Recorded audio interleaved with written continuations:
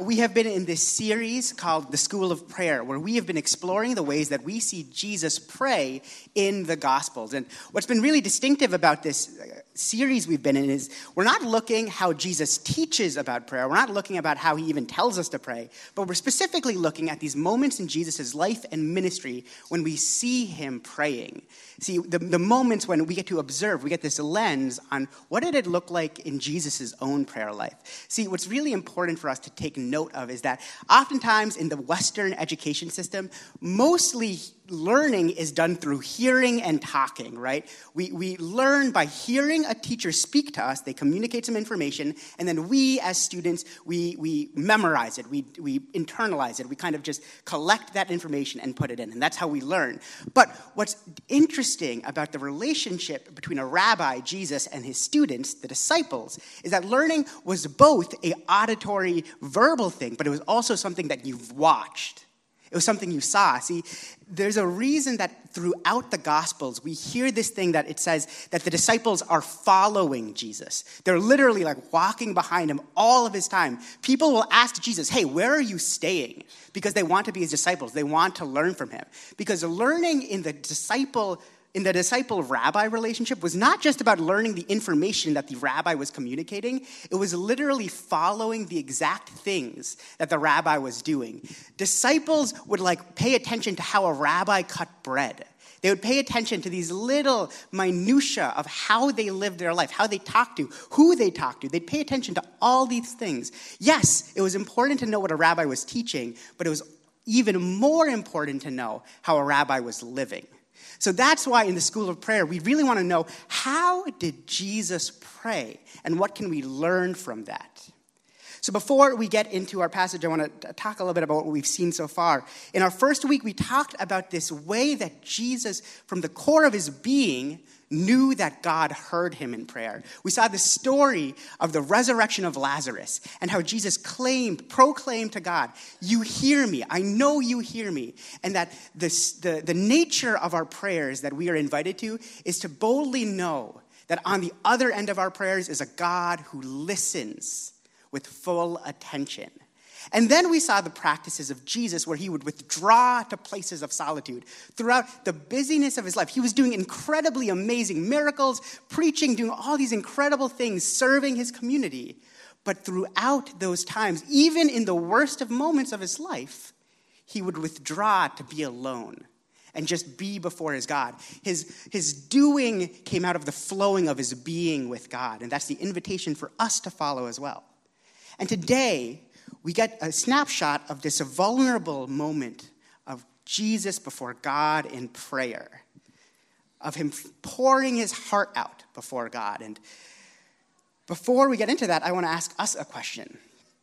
Who is the person that you can be most honest with? Who is the person in your life that you are not afraid of mincing words? You are not afraid of just bearing it all out. The person that you can put all of your cards on the table. It's something that's, I think, incredibly important for us. It might be a parent, it might be a friend, it might be a partner, or the person who played that role for you might not even be in your life anymore. And there's a grief, there's a loneliness there. And I think that loneliness comes out of a deep-seated longing in our hearts. It's a human thing. It's an ancient thing. From the beginning, we've always needed people and persons in our life who we could bear our full self with. In the book of Genesis, chapters 1 to 3, it talks about this idea of nakedness, of the fact that the first people that God, they were able to be naked with each other. And it's not just about being, fully grooving in your birthday suit.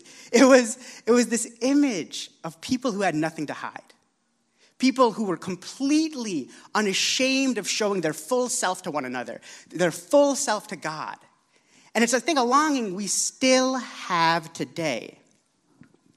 And it is in this passage that we see Jesus fully vulnerable before the living God, before his Father. And it's this example for us to follow in today. So let's take a look at this prayer. And for a little background of what's happening here in this prayer, Jesus is in Jerusalem, and he is only a couple hours, one day, from when he will have to suffer the cross, when he will have to be executed by the government, by the religious institutions of this day. And the thing is, Jesus knew that this was what he was going to be facing. He knew from the beginning that going to Jerusalem was a dangerous act, and that there were people there that had already put a hit out on him. This plan was already happening. See, if you remember in our first week when we talked about the story of Jesus traveling to Bethany, which is a town around Jerusalem, to raise Lazarus from the dead, you might remember that both the disciples and Jesus, there's a little bit of a hesitancy to go back to this area to heal Lazarus, to care for Lazarus. And the reason there was this hesitancy was at this point in Jesus' life and ministry, Jesus was already in grave danger. The rumors about what people wanted to do to Jesus was already at its peak. People were looking to kill Jesus. And by going to the seat of religious power, Jerusalem, Jesus was signing his own death sentence. So Jesus waits 2 days outside of Jerusalem and travels to Bethany, all so that he can just grieve with Mary and Martha, and on the other side of that, raise his friend Lazarus from the dead. Jesus saw Lazarus' life as more important than his own, and he made that trip. And what's even more breathtaking about this is that resurrection, that miracle that Jesus performs for Lazarus. In the Gospel of John, it tells us that that's the first domino that essentially leads to the trial, the execution, and the murder of Jesus on the cross. Jesus traded his own life for Lazarus' life. And this is why he is praying. He knows what is about to happen. He knows the plots that are about to be put before him. And this is how he prays. He's asking God, I don't know if I can do this. I don't know if I can face my own death. So let's read that prayer that he prays before God. Here's what it says. He withdrew about a stone's throw beyond them, knelt down, and prayed, Father, if you are willing, take this cup from me. Yet not my will, but yours be done. And being in anguish, he prayed more earnestly, and his sweat was like drops of blood falling to the ground. See, Jesus in this moment is fully vulnerable before God, fully honest before God, saying that, I don't know if I want this.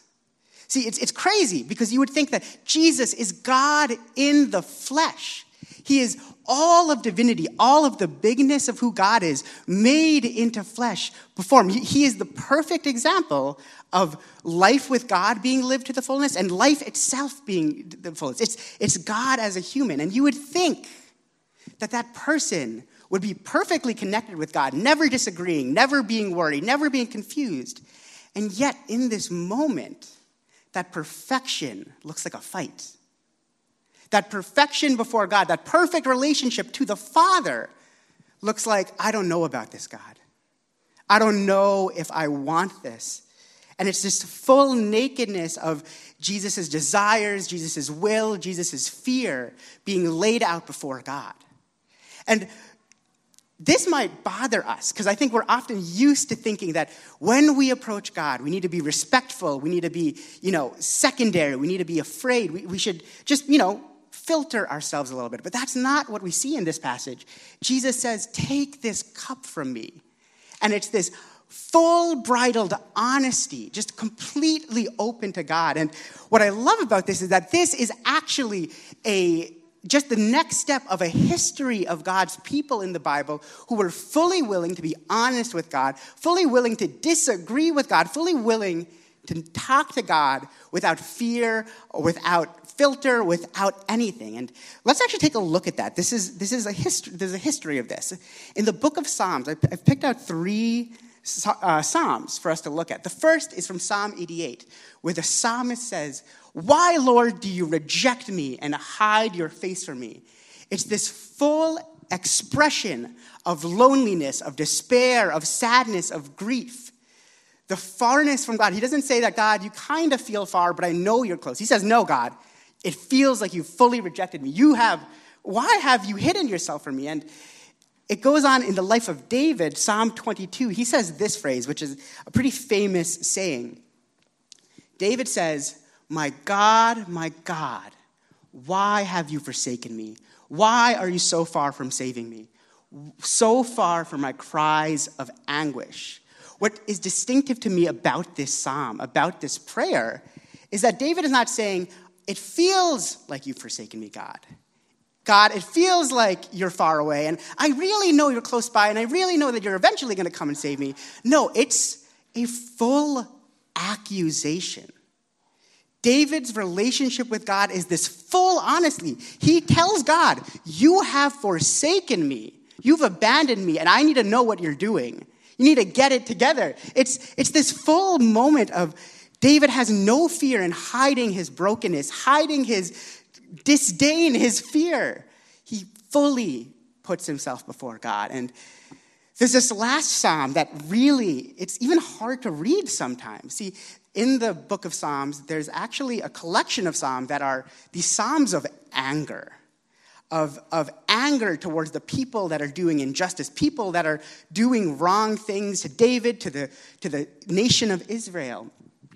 And David prays this prayer of anger before God, asking for justice. And this is how he describes his enemies, the people that are doing wrong. He says this, may they be like a slug that melts away as it moves along, like a stillborn child that never sees the sun. Stunned silence is the only response to hearing a prayer like that, to hearing an insult like that, to hearing anger like that. It's a yikes. It's crazy. It's to hear this in the scriptures. And yet, this is how David prayed. And what I love about this is that the Psalms are the hymn book of the people of God. They are the songs that they would sing to worship God. So when they would come, on their Sabbath day to worship, these are the types of lyrics they'd be singing. Now, Eliana, our worship director, is an incredible worship director. She does a great job at picking songs for us each week. But can you imagine Eliana picking out her songs for the week, really meditating on God's heart for us and being like, should I sing the song about God hating us and God abandoning us? Or maybe I should pick that song about wanting to crush our enemies and wanting God to really show his stuff. That's crazy. We don't have songs like that. We don't have songs that are like this in our kind of lectionary of music. And I'll say this, this is not all that there is to life with God. This is not the be-all, end-all. See, life with God, it says in the New Testament that the fruits of the Spirit, the outcome of a life with God is love, joy, peace, patience, kindness, self-control, faithfulness, all those things, all those good things that God desperately desires for us. But at the same time, I think our instinct, our kind of, first action is to think that the way we get to those things is by kind of just playing hopscotch, is by, jumping over all of the uncomfortable emotions, jumping over all the things inside us that we're not super comfortable with, and not bringing that before God, and instead just kind of hopscotching over it, like I'm looking at all my bitterness towards all the friends that have left me behind, towards my parents, towards my family. I'm just going to step over that and go to patience. Or I'm thinking about all of my sadness, all of the grief I have about the life that I thought I would have, the things that I thought that I would have at my age, but I don't have them yet. And instead, we try to just avoid that and go to joy. And we have this spirituality that just avoids and that runs away and that just tries to hop over every uncomfortable feeling. But the Bible, the living Word of God, the worship book of the ancient people of God, paints a very different picture of what spirituality looks like. It's this full honesty, this lack of fear about bearing our full selves before God, even the things that are ugly, the ugliest parts of ourselves are actually included in the act of worship. It's a beautiful thing, and I think It is of grave, grave importance. Because I think the longer that we avoid these uncomfortable things, our anger, our fear, our sadness, the longer that we just stuff those things away, the more numb we get to experiencing the life around us and what's actually happening in our lives and in our world. And the more numb that we get to ourselves and what's happening to us, the more numb we get to one another. And the less likely we are to intervene when those around us need help. The less likely we are to be a people who is known for love and generosity because we don't know how to let love and generosity reach us ourselves. This week, if you have been paying attention to the news, you would know about the release of the body cam footage of the murder of Tyre Nichols.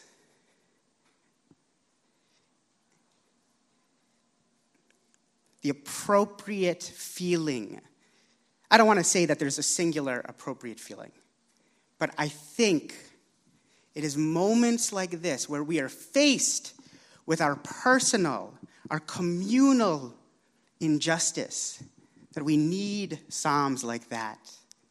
Psalms that are not unwilling to face the ugliness that we see around us and within. As we look at a system of policing in our country that has a history of violence, a history of injustice, we need to be able to wrestle honestly, because otherwise we will just be a mute people, a numb people, a people who are unwilling to speak up, reach out, or work when we see things that are not as they should be. As we explore the history, as we take an honest look about the history from Rodney King to Tyre Nichols, we need these psalms. It needs to be a part of our worship. I think without that, our gospel is mute and it is blind to the cries of our neighbors, the cries of the people around us, who God is calling us to intervene and step into. This honesty, this need to be able to wrestle in this way does not just have systemic social impacts, but I think it speaks to the very interpersonal lives that we live with our neighbors, with our friends, with our family, partners. And I think we need that. I think we need this kind of honesty because without it, we can never be our full selves or allow others to be our full selves. I've been married for 3 years. Actually, no, I've only been married for 2.5 years. My marriage could not even enter 3K yet. It's a baby. It's a little child. And many of you have met Emily. She's my wife. She's incredible. I would recommend, if you get married, marry someone more mature than you. It's a great thing. It was a great choice. I'm gonna say it right now. It was a really good choice for me to do that. And I've been very grateful for our marriage and the ways that we've grown together and the ways she's taught me. And we got married in March 2020, and we got to spend a lot of time together. We've gotten a lot of reps of marriage in at this point. It's been good. And I remember early on in our marriage, when we would have a disagreement, when we would have a fight, I would shut down.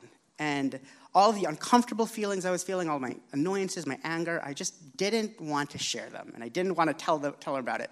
And for me, it was this idea. It was that hopscotch thing of like, I need to somehow avoid all of my anger, my annoyance, so that I can get to love. And, I was a evolved New Yorker. So I journaled. I popped out my journal, and when we get into an argument, I'd go to my journal and just start writing in it. Just absolutely like tearing pages up as I'm writing through it, pressing the pen down so hard. And we're a New York couple. We live in an apartment. There's not a lot of place to hide in a New York City apartment. So she would see me doing this, and she'd be like, Jordan, what are you doing? I see you. I can tell that you're angry. And I'll be like, honey, I love you from the deepest parts of my being. I can't believe she would say that to me. I can't. What was she thinking? And she'd just be like, Jordan, just talk to me. Like, I'm right here. And I'd just be like, I have nothing to say. I have so much to say about this woman. I can't believe. And she'd just be like, Jordan, I'm here like in the flesh. I'm right in front of you. Just tell me what's going on.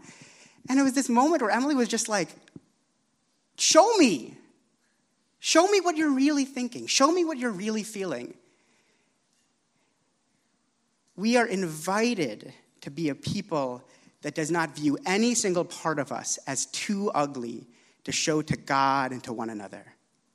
That every part of ourselves is available to God, is available to God's people. I think it's deeply important. What Emily taught me, and she continues to teach me, is that sometimes love is a fight. Sometimes love is worth a conflict. It's worth a disagreement. It's worth that kind of fight. And when we have this fear of rocking the boat and we need to disengage with conflict, it actually leads us to not more relationship with one another, but actually less. So let's look at that. Let's look at that scripture that we've read again. This is what he said. This is what Jesus prayed. He said, Father, if you are willing, take this cup from me, and yet not my will, but yours be done. And an angel from heaven appeared to him and strengthened him. It was through Jesus' wrestling, through his conflict with the living God, that he was actually strengthened. That strength came to him to continue to engage. What I love is, what is that strength for? It's not to resolve the issue. It's not to give Jesus peace about it and to allow him to go forward. What the strength is for is to pray more earnestly. It's to endure longer in the wrestling, to continue fighting, to continue engaging, to continue wrestling with God, because God is worth it. Avoidance is not better than a fight. This is what Jesus talks to the disciples about, being the temptation. Look, let's look at that next slide. It says that on reaching the place, he told them, pray that you will not fall into temptation. And when he arose from prayer, he went back to the disciples, and he found them asleep, exhausted from sorrow. Why are you sleeping, he asked. Get up and pray so that you will not fall into temptation. See, the temptation Jesus is talking about is disengagement from the God that knows you fully and wholly. This temptation to hide parts of ourselves, to hide what we are uncomfortable with, to hide what we think is ugly.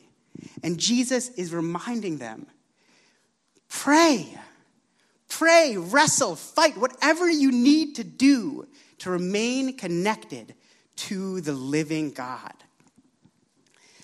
I think when we think about this passage sometimes, or when we picture it in our mind, we can sometimes have this very Three Stooges reaction to the disciples, Jesus is tiptoeing to his disciples and finds them sleeping. They have the snot bubble, they're wearing that kind of old school nightcap, like Scrooge McDuck. You know what I mean? They find him, then they're just kind of fast asleep, having really sweet dreams.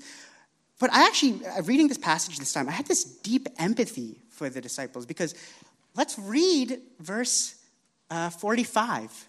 They were exhausted from sorrow. The disciples themselves were completely aware about what Jesus was about to go through. Their friend, their closest companion, the person that they had shared their full lives with for the last 3 years, was on death row. And they were mere moments from his execution. And these disciples, in this moment of grief, of loss, of fear, they just can't imagine facing the day. They can't imagine having to live in a world without their closest friend. And if you are like the disciples, you might have moments like that in your life. You might be facing that right now. Those days where it feels like you just can't get out of bed. Where the mere thought of even being alive for another day feels like a weight too heavy to bear. And Jesus' invitations to the disciples and to us today is not be joyful. It's not rejoice. It's not forget about the old things. It's get up and pray. It's bring all of that to the living God. There's no promise that he will immediately take them away. He'll immediately resolve everything. But the living God, the Father in heaven who hears us, will give us strength to continue to wrestle with him, to continue to fight, to continue to struggle and ask God for more. It's hard to imagine being able to do that. It's incredible that Jesus, in this most stressful moment of his life, he's about to die, that he would go into this garden to pray, that he would take the time. He's not running away. He's not barricading the doors. He goes to pray. And the question is, how is someone able to do that? How do you get to that point? And what I love is that this passage actually tells us. It's in verse 39. This is what it says. Jesus went out as usual. Jesus went out as usual to the Mount of Olives, and his disciples followed him. And that's where he prayed. See, in the most stressful moment of Jesus' life, he's on his deathbed. What does he do? He goes about as usual. This is why the past few weeks we've been talking about how important it is to cultivate a practice, cultivate a habit of a life with God, taking moments in our day to be with God in silence, taking moments in our day to share our hearts with God. Because when the going gets tough, we fall back on our habits. There's a saying we have in our emotionally healthy spirituality class and our emotionally healthy relationship class, which is that when we are in moments of extreme stress, we always revert back to our most basic training. We will always go back to our most base instinct. So for me, in that example of marriage, my most base instinct was to hide and to store everything up and to avoid, and just avoid uncomfortable things, avoid uncomfortable conversations, avoid conflict. And in moments of stress, in moments of disagreement, I fell back on my most basic instinct. But what happens for Jesus is that through a life of habit, of going before God, communing with the living God, in the moment of stress for him, habit became instinct. And when he was faced with the hardest period of his life, he fell straight back into the hands of God in prayer. Even if it was uncomfortable, even if it was difficult, he fell back into that. See, in that course that we talk about, when we do the course, it's really funny to me because I did this too. Oftentimes, every time we start the emotionally healthy relationship course, week one, everyone's, okay, how do I fight? How do I fight? I just want to resolve this conflict that we have, and I really want to just solve this problem. And honestly, I'm the same way. I'm not going to lie. See, when I took the emotionally healthy relationships course with Emily, and we've done it a couple of times at this point, oftentimes I go to it being like, I want to be emotionally healthy this year. And I also want Emily to know how right I am. That's the goal of this course. We're going to make it happen. But what's funny is that the first 6 weeks of the course, what's really interesting to me is that they specifically say throughout the course, do not bring anything up that is volatile. Do not bring up anything that has anything to do with an active fight, an active disagreement, or an active conflict. Instead, let's just pick very easy topics, things that, honestly, sometimes the easy topics feel like the worst ones sometimes. But it's this idea that, we actually need to build up a habit first before we can dive straight into the most uncomfortable thing in the world, right? And I love this because so many times I approach a fight, and I approach a fight even with God with this idea of I need to show God that I'm right. I need to show God what really is. But when we get to week 7, we practice this thing called clean fighting. And my approach to clean fighting is often this, right? A clean fight is a negotiation between two people so that Emily can know that Jordan is right. But that is not what a clean fight is. And I think it also is an image of what wrestling with God is. This is what a clean fight actually is. A clean fight is a negotiation between two people for the sake of the relationship, for the sake of continued life together, for the sake of authenticity, for the sake of nakedness for each other, of two people who can be fully themselves with one another. And this is how Jesus approached wrestling with God. We can look at Jesus' prayer real quick. He says, Father, if you are willing. He names his relationship with God. He does not dismiss God. He does not say, God, you're far away. He says, you are my Father, you are my God. And he very clearly says, take this cup from me. He doesn't mince words. He doesn't lie. He doesn't hide things. He says exactly what he hopes and desires. And then finally he says, yet not my will, but yours be done. And it's this image of love. See, there are times when we can pray those Psalms prayers, full intensity, unbridled honesty, kind of allowing ourselves to be fully honest with God. But I think this is an image of wrestling that Jesus gives us, of love of God being made fully manifested and revealed, right? In 1 Corinthians 13, it says this thing, that love rejoices in truth. Love throws a party when someone finally says something true. It's this idea that love is all about the truth. It doesn't want things hidden. It doesn't want things avoided. It wants the truth. And we see that. Take this cup from me. But at the same time in 1 Corinthians 13, it says, love does not demand its own way.